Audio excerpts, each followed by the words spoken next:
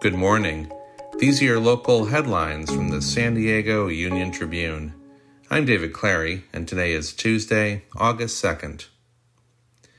Governor Gavin Newsom declared a monkeypox state of emergency in California on Monday as the number of cases continues to increase.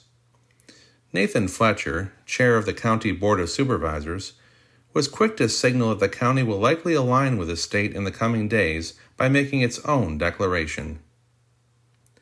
San Diego State's president on Monday said the school has launched an internal inquiry into allegations that a high school girl was raped by several football players at an off-campus party last year. It comes less than a week after the accuser publicly shared details of what she said happened, saying she was concerned about inaction by the university. La Mesa has agreed to pay $125,000 to settle a lawsuit over the May 2020 videotaped arrest of Amori Johnson. Then La Mesa police officer Matthew Dages arrested Johnson outside an apartment complex near the Grossmont Transit Center. The encounter drew scrutiny after a bystander video showed the officer grabbing and pushing Johnson. You can find more news online at SanDiegoUnionTribune.com.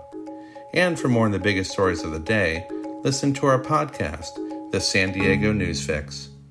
Thanks for listening.